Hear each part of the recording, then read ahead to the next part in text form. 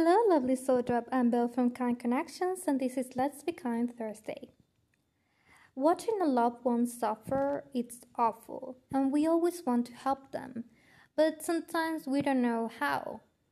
And the thing is, everyone is different, and everyone will cope differently with each situation.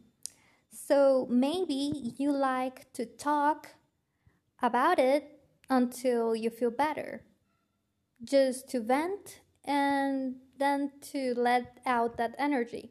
But some other people need to forget about the problem until they feel ready to face it.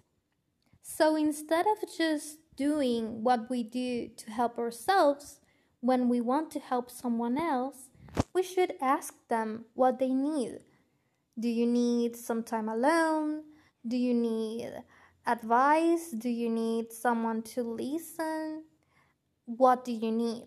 And sometimes they won't even know it themselves, and that's okay. Which is important that you learn which things help you so you can tell your loved ones, hey, this would help me. For example, I don't like talking over the phone. I hate it. Unless it's someone, like my husband or maybe my best friend, but that's it. And lately, a lot of people have been calling me just to make me feel better, and that just makes me feel worse. And yes, it is kind of rude, I don't want to talk to you, but that's what makes me feel better, to be alone.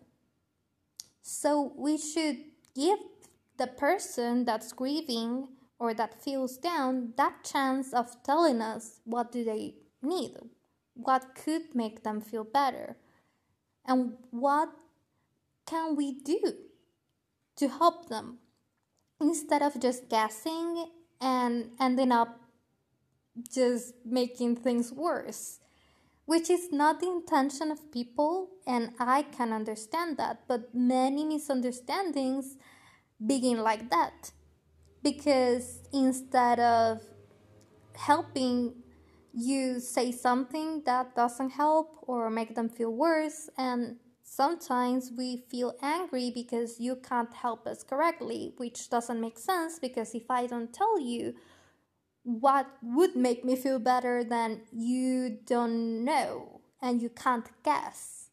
So we can do two things: have this habit of asking other people and telling other people what do you really need, because we can't be angry because they can't read our minds. I have talked about this before. People don't read minds, and we can't expect them to read ours. So let's just start having open communication and being both ready to ask and ready to listen. I hope this helped, and I'll see you on Monday.